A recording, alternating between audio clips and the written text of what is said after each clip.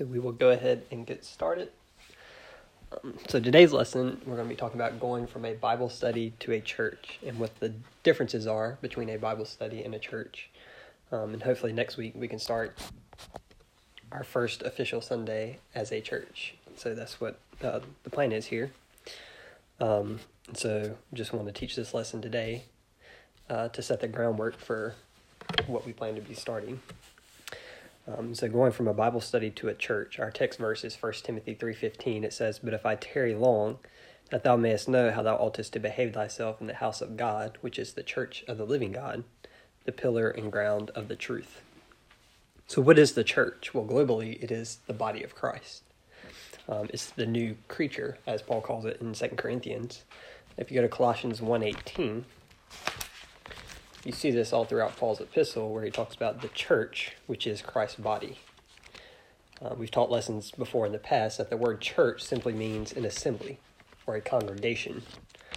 That's why you see it referred to as the church in the wilderness, Stephen says in Acts 7. Speaking of the congregation of Israel, right? Because they were an assembly of God's people in the wilderness. So church does not automatically mean the body of Christ. It just means an assembly. And so you see Paul say that the church or the assembly, which is his body, right? And so that's why he identifies which church he is talking about. But in Colossians 1:18 through 24,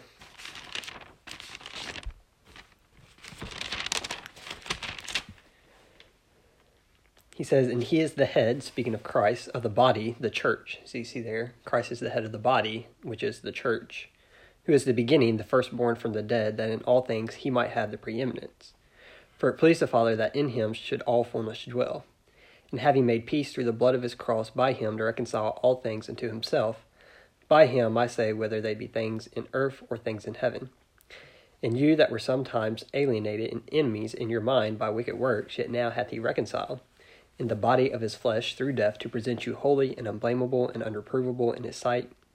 If you continue in the faith, grounded and settled, and be not moved away from the hope of the gospel which ye have heard, and which was preached to every creature which is under heaven, whereof I, Paul, am made a minister, who now rejoice in my sufferings for you, and fill up that which is behind of the afflictions of Christ in my flesh for his body's sake, which is the church." So you see that phrase again there in verse 24, for his body's sake, which is the church. So what Paul is saying here is Christ is the head of the body. He's the head of the church. And the members of the church are those who are grounded and settled by their faith in the gospel, right? Those who have believed the gospel. And he says, this is what I've suffered and went through afflictions for, is for the body's sake, right? Which is the church, for Christ's body's sake. So Paul was a minister of the body of Christ, right? He was given that mystery of the body of Christ, and that's what he ministered. And that's why he went through sufferings and afflictions. If you go to Ephesians 5, verse 23, we covered this verse last week, where most people come here to teach on marriage between the husband and the wife, but Paul is actually making an example of what the body of Christ is. He says, "For the husband is the head of the wife, even as Christ is the head of the church, and he is the Savior of the body." So there again, Christ is the head of the church, and he is the Savior of the body. Verse 30, it says, "For we are members of his body, of his flesh, and of his bones." So all those who are saved are members of this body of Christ. We are members of Christ. And this is what makes up the church, people who have put their faith in the gospel. Romans 12, verse 4 through 5. He says, "For as we have many members in one body, and all members have not the same office, so we, being many, are one body in Christ, and every one members one of another." So here again, there be many members, but it's in one body. And all members have not the same office, so we being many are one body in Christ, and every one members one of another. So again, this body of Christ is made up of many members. Again, it's all the individuals who have put their faith in the gospel that make up this body. And then 1 Corinthians 12, verse 12 through 27, Paul is talking about the body of Christ here. And 1 Corinthians 12, verse 12 through 27, every verse has the word body in it in this section besides two. And so this is what Paul is explaining here, what this body of Christ is and how it's made up of many members. It says, "For as the body is one and hath many members, and all the members of that one body, being many, are one body, so also is Christ. For by one Spirit are we all baptized into one body, whether we be Jews or Gentiles, whether we be bond or free, and have been all made to drink into one Spirit. For the body is not one member, but many." So he's making, again, an example here between your physical body and the body of Christ. He says, "For as the body is one," you have one body, and hath many members, and all the members of that one body, being many, are one body, so also is Christ. So again, you have fingers, toes, feet, knees, bones, nose, ears, right? You have many members, but it makes up the one body. So that's the example here he's using for the body of Christ. It's many people that make up this one body. He says, "If the foot shall say, because I am not the hand, I am not of the body, is it therefore not of the body? And if the ear shall say, because I am not the eye, I am not of the body, is it therefore not of the body? If the whole body were an eye, where were the hearing? If the whole were hearing, where were the smelling? But now hath God set the members, every one of them, in the body as it hath pleased him. And if they were all one member, where were the body? But now are they many members, yet but one body. And the eye cannot say unto the hand, I have no need of thee, nor again the head to the feet, I have no need of you. Nay, much more, those members of the body which seem to be more feeble are necessary. And those members of the body which we think to be less honorable, upon those we bestow more abundant honor, and our uncomely parts have more abundant comeliness. For our comely parts have no need, but God hath tempered the body together, having given more abundant honor to that part which lacked, that there should be no schism in the body, but that the members should have the same care one for another. And whether one member suffer, all the members suffer with it, or one member be honored, all the members rejoice with it. Now ye are the body of Christ, and members in particular." So again, he's making this example, right? Your body is made up of many members. Some may seem less significant than others, but they're all important. Some may be weaker than others, but they're all important. They're all necessary. You think about if somebody hits you on the back, it doesn't really hurt. You're fine, right? Because your back can take someone slapping you there. If someone slaps you in the nose, your nose is more sensitive. You're going to get teary eyes, right? Your nose is weaker, more sensitive there. Well, you have members that make up the body of Christ where some are weaker, some are stronger, but you need all to minister to one another so that all can grow into this one body of Christ. And so it's very clear throughout Paul's epistles that the church today is this globally. It's the body of Christ. It's everyone who is saved that makes up this one body. And there should be a togetherness around the truth amongst the body. And so there should be this level of unity amongst members of the body of Christ. If you go to Ephesians 1:10, we've covered this verse many times. Starting in verse 9, it says, "Having made known unto us the mystery of his will, according to his good pleasure, which he hath purposed in himself, that in the dispensation of the fullness of times he might gather together in one all things in Christ, both which are in heaven and which are on earth, even in him." So you think about God's final purpose to gather all things in Christ, both in heaven and earth. Well, we are already in Christ, and so we should be gathered together with the purpose of fulfilling God's will, right? Being members of that body. So thinking that's the final plan of Christ, to gather all things in himself, shouldn't we already be reflecting that here on earth, right? Coming together in unity around the Word of God, ministering the ministry that God would have us to do, being this one body in Christ, right? We are members one of another. We need to come together and act like it. If you go to Ephesians 2:5 and 6, he says, "Even when we were dead in sins, have quickened us together with Christ. By grace you are saved, and have raised us up together and made us sit together in heavenly places in Christ Jesus." So there again, you have that word together. He has quickened us together with Christ. So those who are saved are quickened together with Christ. And he's raised us up together and made us sit together in heavenly places.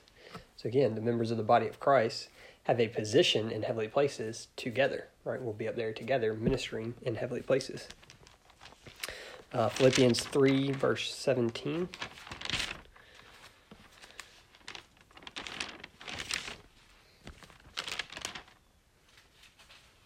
He says, "Brethren, be followers together of me, and mark them which walk so, as ye have us for an example."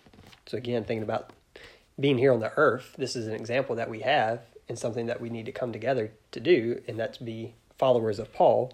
He says in Corinthians, as he is a follower of Christ, right? Paul was our example of how we are to act and behave in the doctrine that we are to act according to here in this dispensation. So again, we can mark Paul as an example that we should follow our lives after. So he says, brethren, be followers together of me. So again, it's together with Paul that he was instructing the Philippians, and we should do the same, come together and follow the example that Paul set as he followed Christ.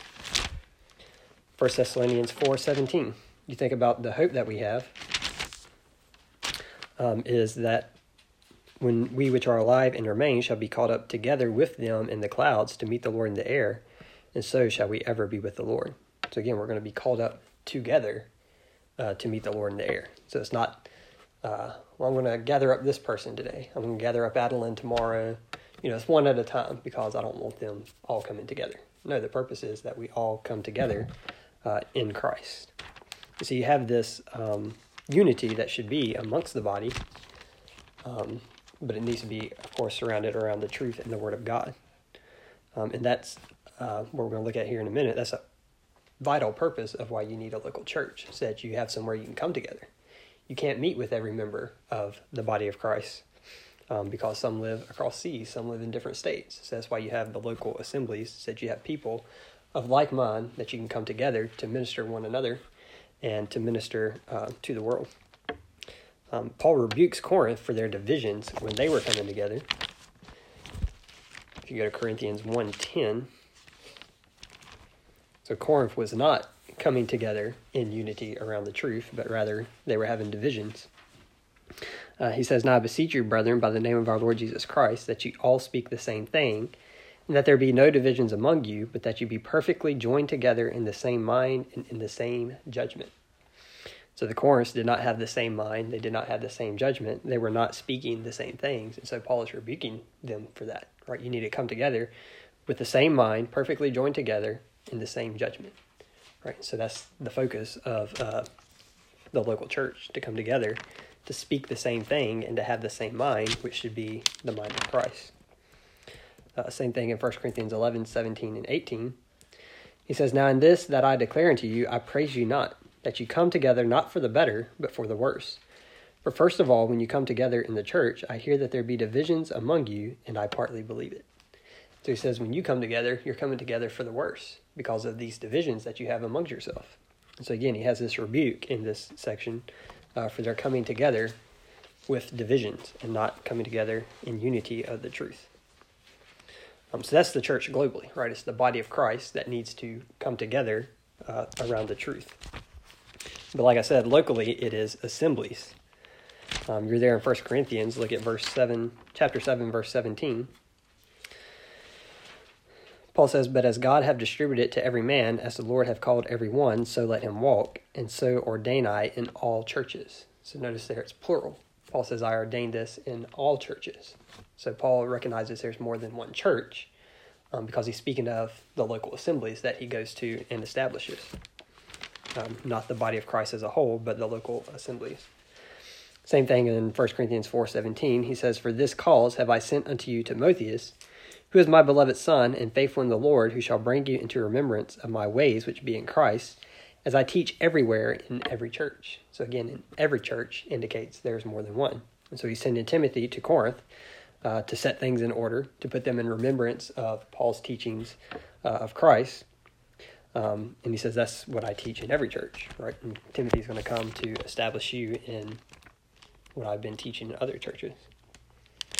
Acts 14:23. So again, this is early in Paul's ministry. There were already multiple local assemblies.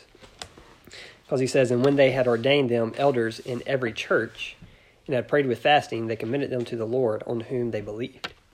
So he says, when they had ordained them elders in every church. So again, this is early on in Paul's ministry, and you already had multiple assemblies, multiple churches there, and Paul was appointing elders to oversee those local assemblies. So there is this local church that you find throughout the Scripture. And so that's what the church is, right? Globally, it's the body of Christ. It's members that make up this body. And then locally, it's assemblies that come together with the same mind and in the same judgment around the truth to do the will of the Lord, right? So that's what the church is. What the church is not is it is not a business. So this is what you have often with some of the bigger mega churches, it's a business, right? People make millions off the church. You think about people like Creflo Dollar, Joel Osteen. They have these huge churches, but these men are wealthy, right? Because they're using the church to become rich, right? It's like a business to them. Some people make it their career, right? I'm going to be a full-time minister, and I'm going to make my money, or this is going to be my career, is going to be a minister. Right? Well, that's not what you're called to be. Your vocation here on earth is not called to be a full-time minister, right? You're not supposed to look at ministering as a job, right? It's something you're called to do in the Lord. Some people say, I'm going to work for my church when I get older, whether it's a secretary or song leader or something. I'm trying to get a paid position within my church, right? That's not what church is. It's not a business, right? It's a place where you should come together with the same mind, the same judgment around the truth, so that you can minister one to another. And you see this in 1 Timothy 3:1. Paul says, "This is a true saying, if a man desire the office of a bishop, he desireth a good work." And so if you desire the office of a bishop, you desire a good work. Okay, a good work is something that you do out of a good heart, right? You desire to see people grow. You desire to be a bishop, right? He says that's a good thing. It's not necessarily a good thing if you say, hey, I'm going to do this and get paid and make my living off of it, right? Because what is your motivation there? If you weren't getting paid to do it, would you still be trying to minister, right? Is the question. And so you don't need to look at the church as a business, as a place for you to make a career. 1 Timothy 3:3, he says, "Not given to wine, no striker, not greedy, a filthy lucre, but patient, not a brawler, not covetous." So he said, if you're going to be a bishop, you don't need to be given to wine or striker, not greedy of filthy lucre. So that's greedy of riches, right? Filthy lucre is money. So he says, if you're going to be a bishop, you can't be greedy, because it shouldn't be a place that you go to get rich or make money. Same thing for the deacon. He says, likewise, must the deacons be grave, not double-tongued, not given to much wine, not greedy of filthy lucre. So same for the deacons, right? You're not going to be a deacon in a church to make money, right? So you shouldn't view the church as a business, right? There are no positions of secretary, song leader, choir leader, program director, youth minister found in the scripture. The only two positions you find is bishop or pastor and deacons, right? Those are the only two positions, and they have to do with setting things in order around the doctrine, right? That's what those positions are for. You're all coming together to minister one to another, but then you have elders who say, hey, this is the truth, this is where we stand, and that's it, right? You don't have to have all these other different positions because it's not a business, right? It's a church that you all come together with the same mind. We are all called to serve, and so if you need help with keeping up with finances, if there's stuff that you purchase or whatever, it should be people willing to minister, right? You're not doing it to try to have a paid position. You're doing it because you want to minister. Ephesians 4:1-6, he says, I therefore, the prisoner of the Lord, beseech you that you walk worthy of the vocation wherewith ye are called, with all lowliness and meekness, with longsuffering, forbearing one another in love, endeavoring to keep the unity of the Spirit in the bond of peace. There is one body, one Spirit, even as ye are called in one hope of your calling, one Lord, one faith, one baptism, one God and Father of all, who is above all, and through all, and in you all. So again, here he's encouraging them all, beseech you that you walk worthy of the vocation wherewith you are called. Again, you are a called member of the body of Christ. You need to walk worthy of that, right? And be willing to minister as you can amongst the body. It says there is one body and one Spirit, even as you are called in one hope of your calling. So again, we all have that one hope of our calling, okay? Because we are all called as members of the body of Christ. So again, there's not paid positions that you try to apply for within a church, right? We all come together to minister one to another. The only positions that you find is the position of a bishop or deacon, and those are people that set things in order, that teach the truth, right, of the scripture, that tell you this is what we're going to stand on because this is what the scripture says. That's the office of the bishop and what their responsibility is. You do find that if someone is a minister of spiritual things, it is not a wrong thing that they receive money, that they be given money for their spiritual work that they're doing, but it needs to be that they're given that money out of a heart of charity, right? You shouldn't demand money from people, right? You shouldn't say, well, I'm the pastor, so y'all need to pay me. No, it should be the Lord working in the people's hearts saying, hey, this person's sacrificing, right, to minister to us spiritual things, so it's not a wrong thing if we give carnal things or give them money to help them out. This is what Paul teaches in 1 Timothy 5:17 through 18.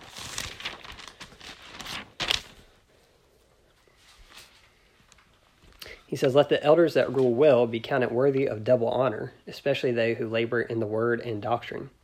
For the scripture saith, Thou shalt not muzzle the ox that treadeth out the corn, and the laborer is worthy of his reward."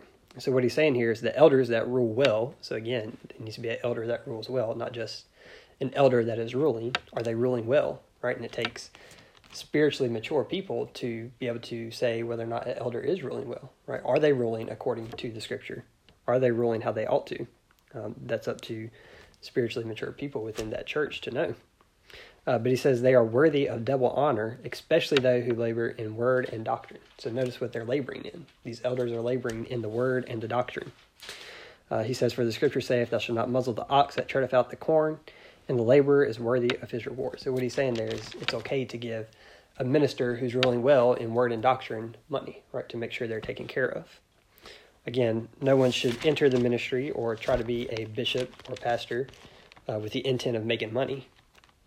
It should be to minister the word and doctrine. If you go to 1 Corinthians 9, verse 7 through 15, Paul teaches the same thing here with his own self.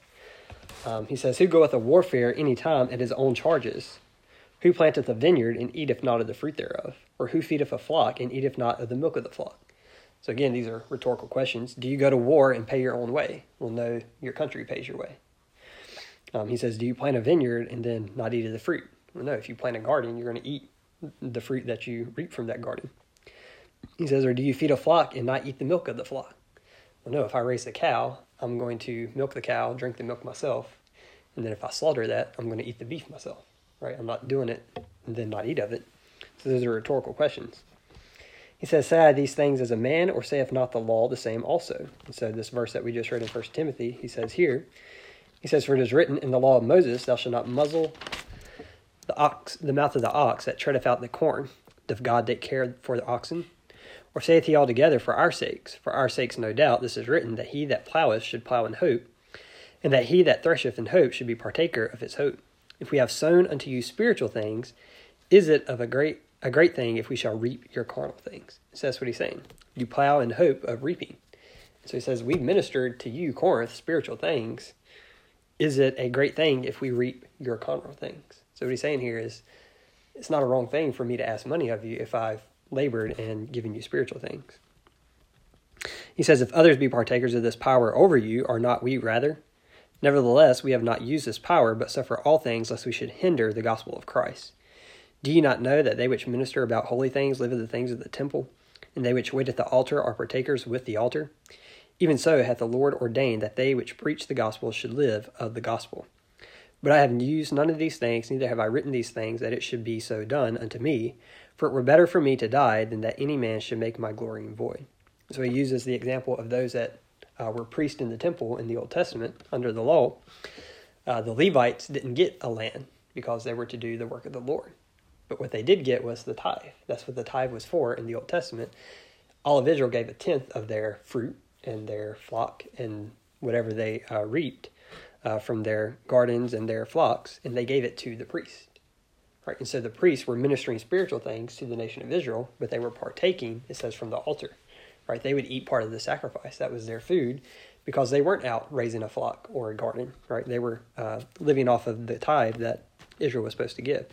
So he says same thing for ministers of the gospel. They live by the gospel. And it's not a great thing if they reap carnal things from you. He says, I had the power to ask money of you. He said, but I did not. And so you see Paul's intent here. He says he didn't want to make anyone his glory void by any man. He says, even so hath the Lord ordained that they which preach of the gospel should live of the gospel. But I have used none of these things, neither have I written these things, that it should be so done unto me. For it were better for me to die than that any man should make my glory void. So he didn't want his glory to be void. Right? He wanted to say, no man would say of me, I did it for the money. And so you see Paul's heart there, and that should be the heart of every pastor or bishop. You're not doing it for the money. You're doing it to see souls saved and to see saints edified. Right? So that should be the purpose behind someone that's a pastor or elder in a church. It shouldn't be for the money. Church is not an entertainment center. It's not a fun zone. It's not a social club, right? It's important to keep those things distinct. There's nothing wrong with entertainment or fun or going to a social gathering, but that's not the purpose of the church. 1 Corinthians 3:1-3, Paul says, "And I, brethren, cannot speak unto you as unto spiritual, but as unto carnal, even as unto babes in Christ. I have fed you with milk and not with meat. For hitherto you were not able to bear it, neither now are ye able. For ye are yet carnal, for whereas there is among you envying and strife and divisions, are ye not carnal and walk as men?" So Paul here is telling Corinth, right, they're carnal, and carnal simply means to be fleshly, right? And if you fulfill the desires of your flesh, that doesn't necessarily mean you're sinning. It means you're fulfilling what your flesh wants, right? You should ultimately be doing what the Lord wants, right? But having fun, having, like I say, going to a social gathering or having entertainment isn't a sin. It's not wrong, but it's not the purpose of the church, right? That's not what church is. You don't go to church to play with friends, to have a social gathering, right? You go to gather together in unity around the truth to minister one to another and to grow and edify the body of Christ. And so you got to keep those things distinct. And it's not a place to keep traditions of men or rituals. We go to Colossians 2, verse 8. Again, you don't just go to a church to say, I went to church, hope God's pleased with me, or, well, we've always gone to church, right? It's a thing we do every Sunday. It's our tradition. That's not the purpose of a church. Paul says, "Beware lest any man spoil you through philosophy and vain deceit, after the tradition of men, after the rudiments of the world, and not after Christ." So beware of people that would spoil you through philosophy and traditions of men and the rudiments of the world, and not after Christ. So make sure the church is ministering and growing up one another into Christ, right? They're teaching the truth of Christ and his word, not simply tradition.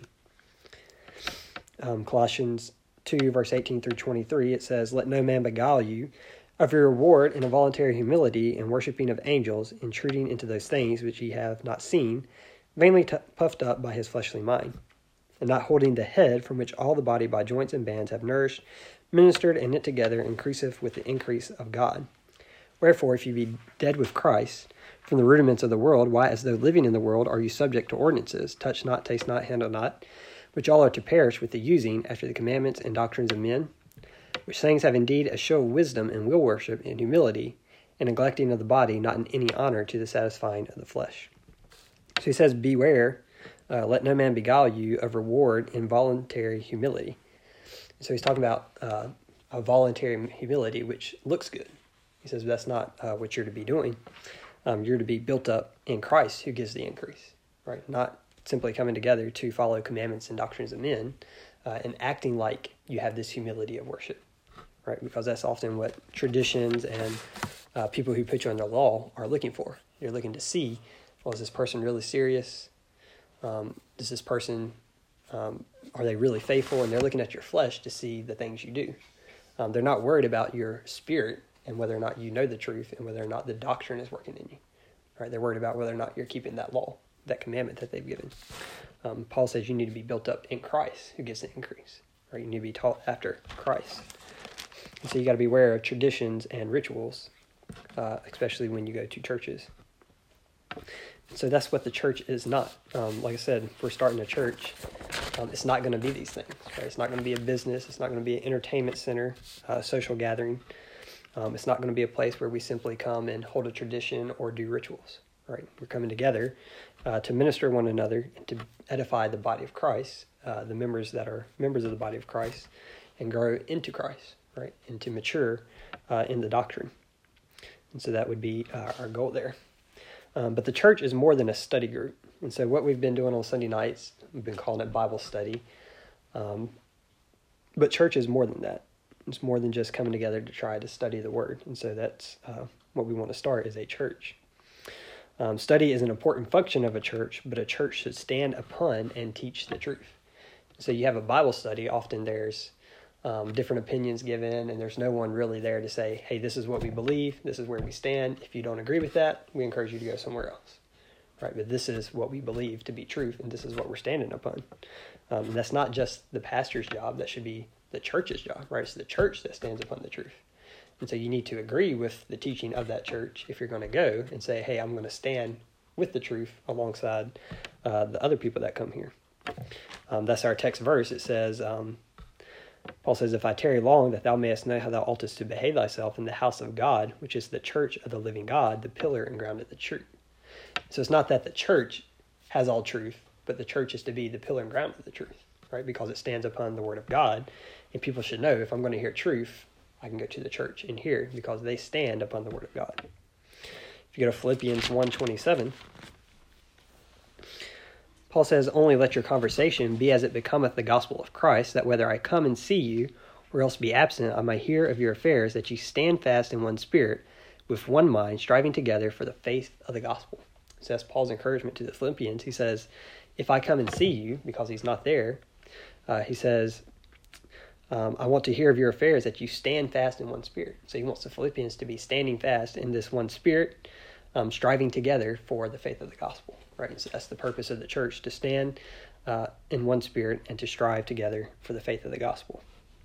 Ephesians 6:11 through 13.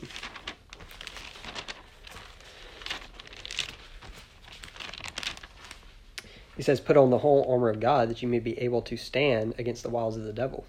For we wrestle not against flesh and blood, but against principalities, against powers, against the rulers of darkness of this world, against spiritual wickedness in high places. Wherefore, take unto you the whole armor of God, that you may be able to withstand in the evil day, and having done all, to stand. And so again, the purpose of the church is to take on the armor of God and to stand upon truth, to stand against evil and proclaim truth.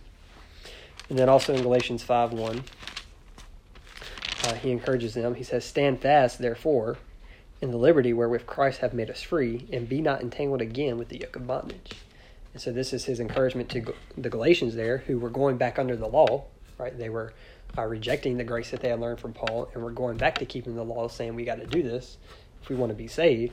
And he says, no. He says, you're not under the law. You don't need to return to that. You need to stand fast in the liberty you have in Christ. Right. So as a church, we stand fast in the truth, and part of that truth is the liberty we have in Christ.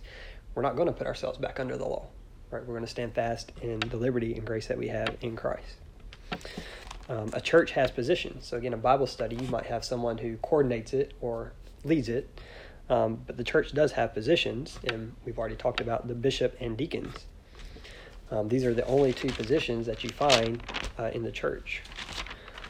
Bishop, deacon, elder, different names for the same thing. But in Philippians 1, verse 1, it says, Paul and Timotheus, the servants of Jesus Christ, to all the saints in Christ Jesus, which are at Philippi, with the bishops and deacons. So Paul and Timotheus are writing to those that are at Philippi with the bishops and deacons. So again, you have Paul, Timotheus, and then you have bishops and deacons, because these are positions, these are elders over the church there at Philippi. 1 Timothy 3:1 and 2.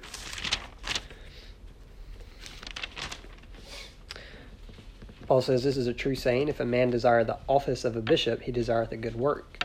A bishop then must be blameless, the husband of one wife, vigilant, sober, of good behavior, given to hospitality, apt to teach. And then he goes on, so on and so forth, of what a bishop should be.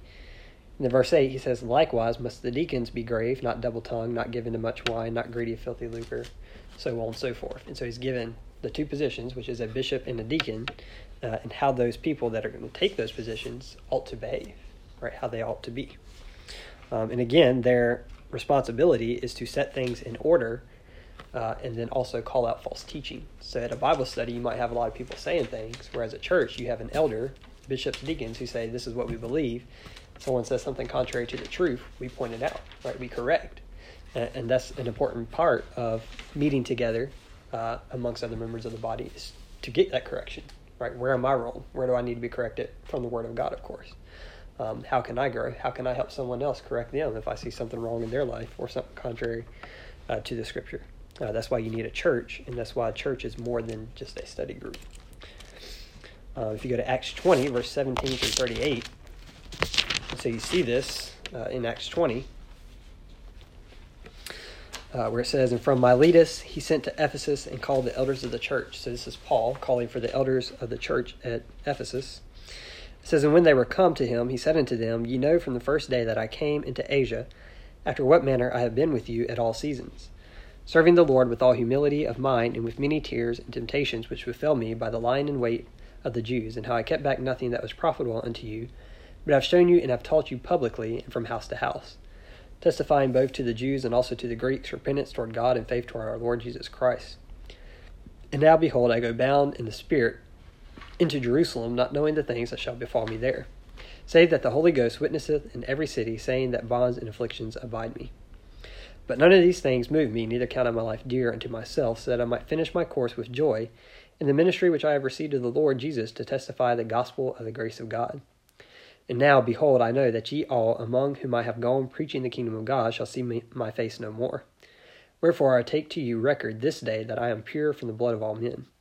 For I have not shunned to declare unto you all the counsel of God. Take heed therefore unto yourselves and to all the flock, over the which the Holy Ghost hath made you overseers, to feed the church of God, which ye have purchased with his own blood. For I know this, that after my departing shall grievous wolves enter in among you, not sparing the flock. Also of your own selves shall men arise, speaking perverse things, to draw away disciples after them. Therefore watch and remember that by the space of 3 years I cease not to warn every one night and day with tears. And now, brethren, I commend you to God and to the word of his grace, which is able to build you up, and to give you an inheritance among all them which are sanctified. I have coveted no man's silver or gold or apparel. Yea, ye yourselves know that these hands have ministered unto my necessities, and to them that were with me. I have shown you all things, how that so laboring ye ought to support the weak, and to remember the words of our Lord Jesus, how he said, It is more blessed to give than to receive. And when he had thus spoken, he kneeled down and prayed with them all, and they all wept sore, and fell on Paul's neck, and kissed him, sorrowing most of all for the words which he spake, that they should see his face no more. And they accompanied him into the ship. So this is Paul basically telling these elders at Ephesus that, hey, you're not going to see me again. Right? I'm going to Jerusalem. I'm probably going to die. You won't see my face no more. But what he exhorts them to do in verse 28 is, take heed therefore unto yourselves and to all the flock over the which the Holy Ghost have made you overseers, to feed the church of God which you have purposed with his own blood. Verse 31, he says, Therefore watch, and remember that by the space of 3 years I cease not to warn every one night and day. So he says you need to feed the flock, but you also need to watch for these wolves that will come in, these false teachers that are going to try to steal converts.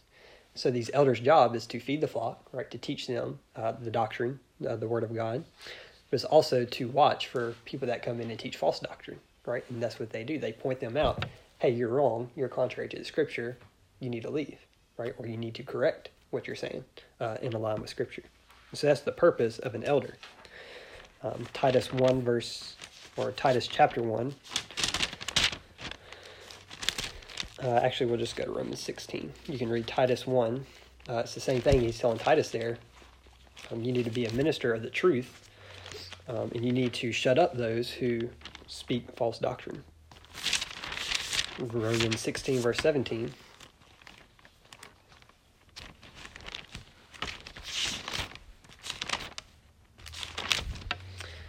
He says, Now I beseech you, brethren, mark them which cause divisions and offenses, contrary to the doctrine which ye have learned, and avoid them. So the encouragement here is to mark those that cause divisions that are contrary to the doctrine. He says, and avoid those people. So again, that would be the responsibility of a bishop or elder, to say, hey, you're contrary to the doctrine, we're going to avoid you, right? You need to leave. So that is the difference between a church and a Bible study. The church has these positions of elders who oversee the church and make sure the truth is being stood upon there. A church is also where you come together to minister to one another. So you look at Romans 1, verse 11 through 12. Paul says, For I long to see you, that I may impart unto you some spiritual gift, to the end you may be established. That is, that I may be comforted together with you by the mutual faith, both of you and me. So Paul longed to be with those in Rome.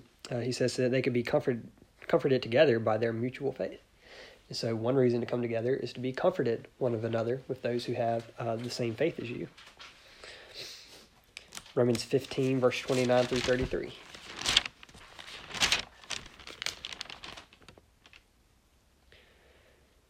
He says, And I am sure that when I come unto you, I shall come in the fullness of the blessing of the gospel of Christ. Now I beseech you, brethren, for the Lord Jesus Christ's sake, and for the love of the Spirit, that you strive together with me in your prayers to God for me, that I may be delivered from them that do not believe in Judea, and that my service which I have for Jerusalem may be accepted of the saints, and I may come unto you with joy by the will of God, and may with you be refreshed. Now the God of peace be with you all.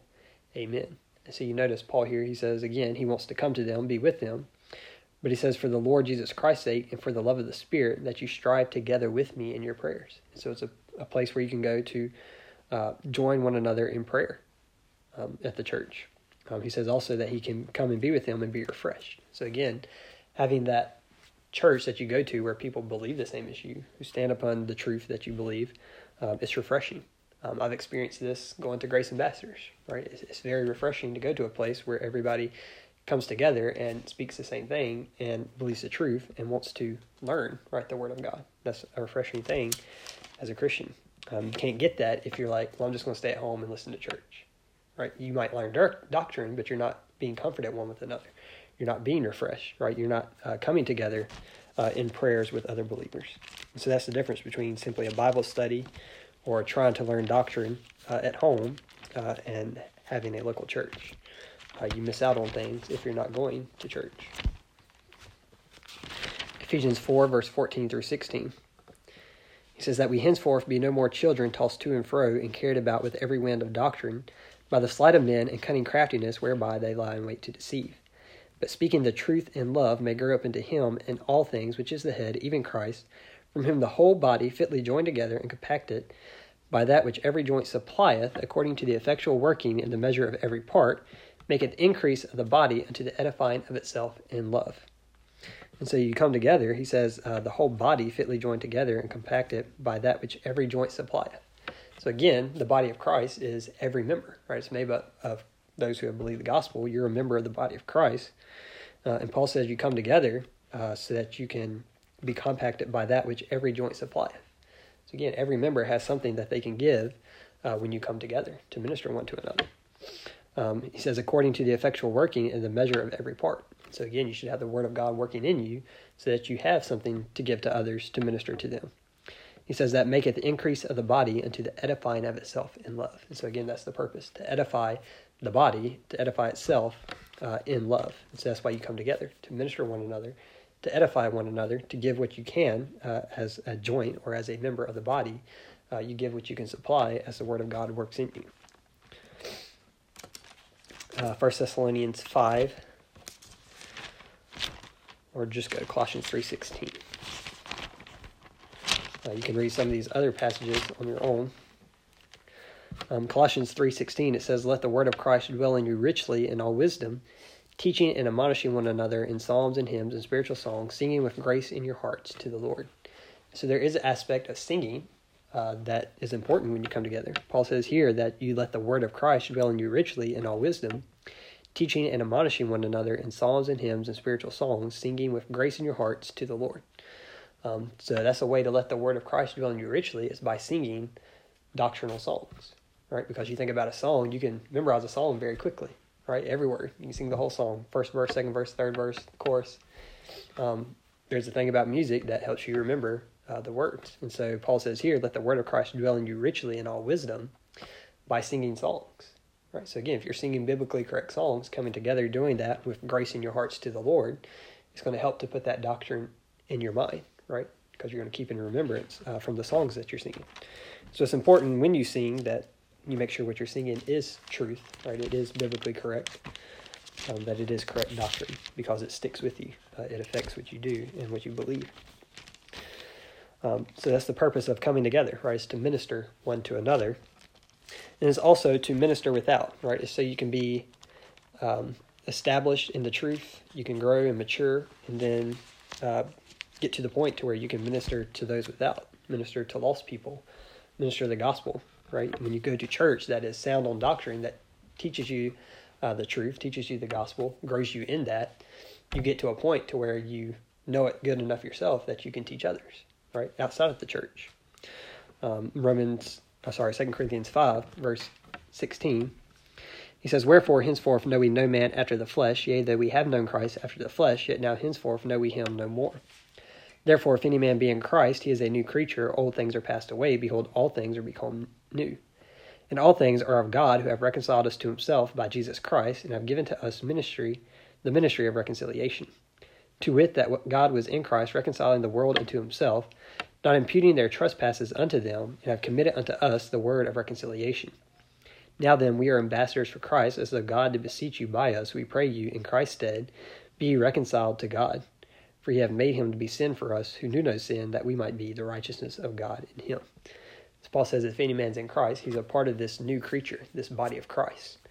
And therefore, God has given unto us the ministry of reconciliation, right? That is our ministry, to minister reconciliation to the world as God's ambassadors, right? An ambassador is someone who represents a country or represents someone else. And that is our job as members of the body of Christ, to be ambassadors for Christ, to represent him, to minister reconciliation for him. There's many other passages you can read there about the works that God has ordained for members of the body of Christ, things we ought to be doing. But that's why you come together, is to grow, to get established, so that you can minister to the world, so that you can be someone that is rich in good works, that the Lord would have you do. And then lastly, it is to grow in the doctrine. So again, that's where the study comes in. Look at Ephesians 3:4.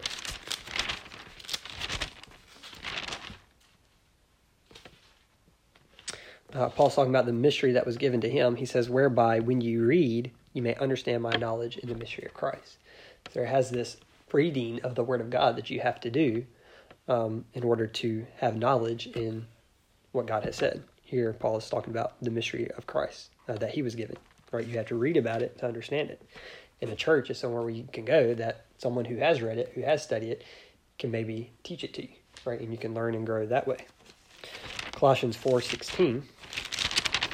Paul's letter to Colossae, he says, when this epistle is read among you, so they read it among themselves, he says, cause that it be read also in the church of the Laodiceans, that you likewise read the epistle from Laodicea. So he's saying, after you've read it at Colossae, you need to read it to the Laodiceans, the church there. So there's this point of church where you grow to learn the doctrine, right? And that's what Paul's saying here. Take this letter, the doctrine that I wrote in it, make sure the Laodiceans have it, right? Because doctrine is important. That's what you're standing upon. That's what you're growing from. 1 Thessalonians 5:17, something similar here. He says, sorry, it's not 5:17. It's 5:27. He says, I charge you by the Lord that this epistle be read unto all the holy brethren. So he charges them, make sure you read this epistle to all the holy brethren. So it's not just for those who get the letter, right? Oh, we get the doctrine. This is for us. No, it's for all the holy brethren, right? Because it's for the body of Christ. Every member needs the doctrine to grow into, right? And then 1 Timothy 4:13. So Timothy being an elder, being a pastor, a bishop, Paul tells him, he says, till I come, give attendance to reading, to exhortation, to doctrine. So that is a purpose of the church. It's something we are to give attendance to reading, to exhortation, and to doctrine.